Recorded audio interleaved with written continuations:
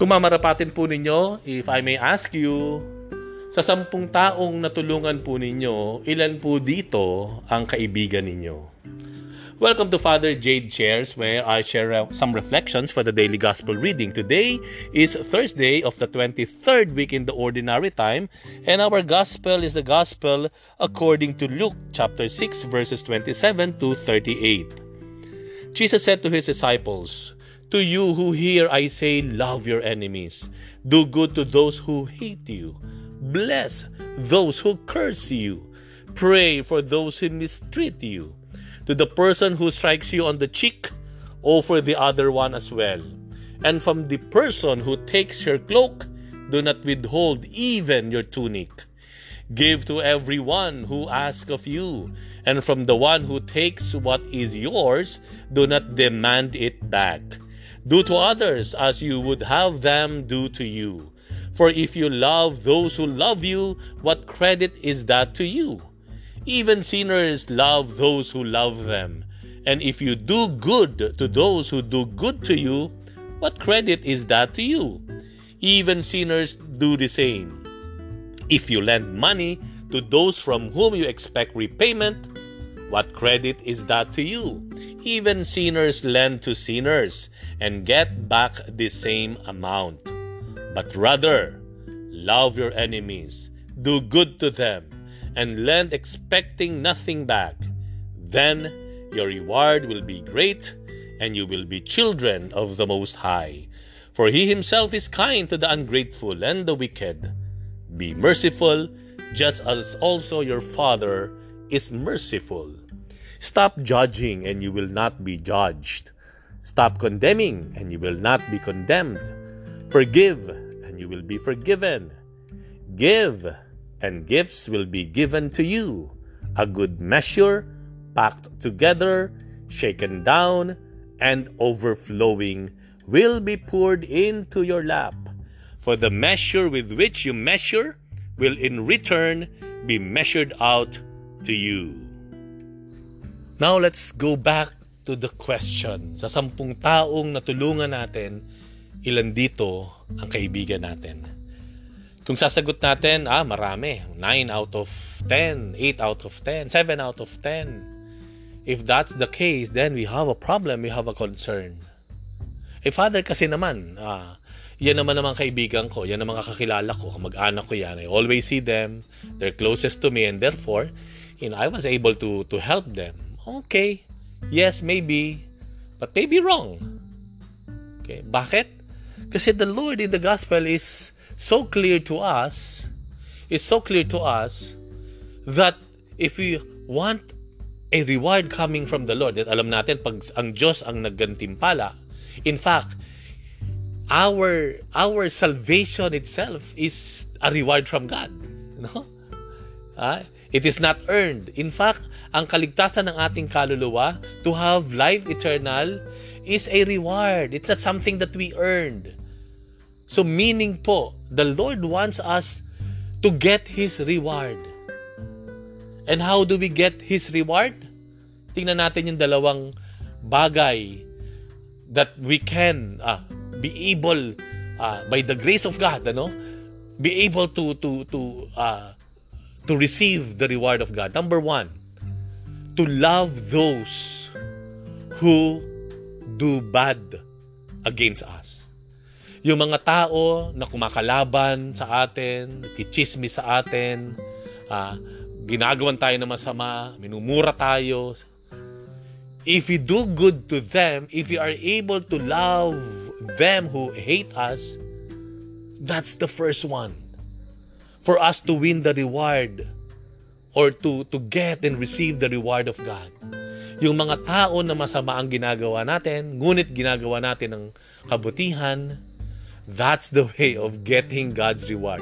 Because we're not receiving any reward from these people. In fact, they are so bitter and so annoyed to us, and they meant bad for us. So we do not receive any reward from them, and therefore, God, seeing that, will be the one who will reward us. That's number one. Number 2, how we can win God's reward. Sabi nga dito, siksik, liglig, at umaapaw pa. Yun ang sabi. You know? How? That is to love those who are incapable of loving us, incapable of repaying our goodness, incapable of reciprocating yung ginawa nating pagmamahal, kabutihan o paglilingkod. So that's the second. Yung una kasi may binibigay sa atin, yun nga lang masama. Ito naman, kung magagawa nating mahalin, paglingkuran at gawa ng kabutihan ang mga tao na hindi kayang gumawa ng kahit ano sa atin, na hindi kayang gumawa ng kabutihan, hindi kayang suklian yung ginagawa nating kabaitan o pagmamahal, pagmamalasakit o pagtulong. If that is then the case, because we haven't received anything from these strangers, God who sees that in secret will be rewarding us. We will receive His reward. The favors of God, and as I mentioned a while ago, eternal life. That's the two things that we can do to win the reward of God. The reward that surpasses all rewards that the world and people can ever give. Yesterday, today, and into from the future. Only God can give that. And we will be able to receive that if we are able to love and serve and be kind. First, for those who are not good and who mean bad for us. Second, those who in no way can repay yung ating pagmamahal at kabutihan. Remember St. Peter Claver. St. Peter Claver is a Jesuit missionary. In the early 16th century, naging pari siya from Spain, and then he went to a pier, a port. Yan. Now the modern day Colombia. Sikat yung lugar na iyon, nung panahon na iyon, na lugar ng mga slave trade. Ibig sabihin po, dito binebenta yung mga alipin. Saan nanggagaling alipin? From Africa. Sasakay sa barko yan, tatawid ng Antarctica, dadalin sa pier.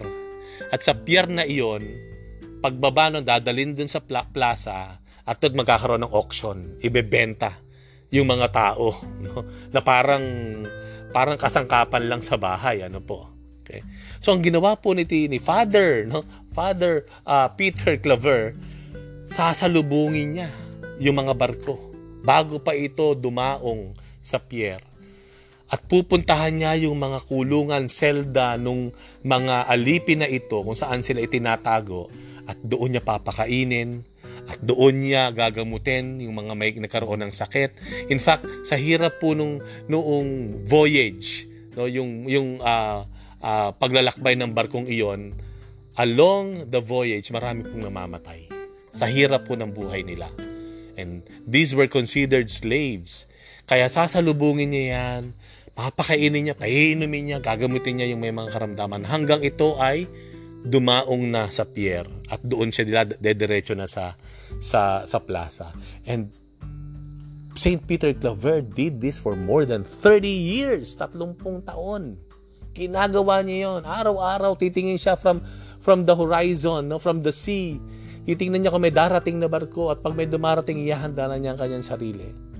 Sabi nga po, before he died, he was able to reach out, to teach, and even to baptize more than 300,000 slaves sa kanyang ministry na iyon. Bakit niya ginawa yun? Kilala ba niya kamag-anak niya? Hindi. Siya ba ikakandidato? At ito yung mga slaves ang boboto sa kanya? Hindi. He was not expecting anything. He was not expecting that these slaves may repay him of his goodness and kindness. No. But he did it anyway. Kahit wala siyang matatanggap. That's I can imagine the reward of God will come in to us.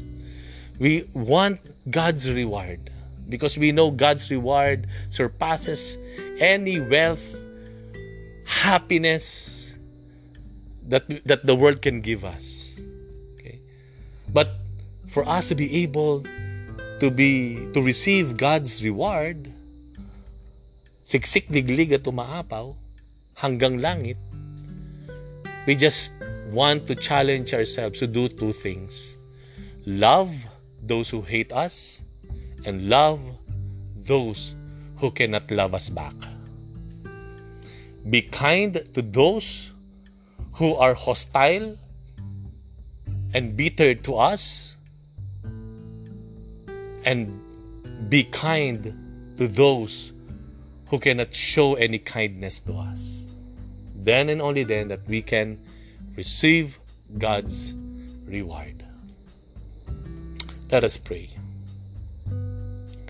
Lord, teach us to love beyond our family circles. Make us capable of loving strangers. Free us from always having in mind selfish agenda. Stop us, O Lord, when we are always waiting for returns, that our love may be reciprocated always. But Lord, allow us to feel a greater desire to receive your reward to us, that the world can never understand and can never give us. Only your reward, O God. This we ask through Christ our Lord. Thank you for reflecting with me today. We'll have another one tomorrow. Bye for now, and God bless you.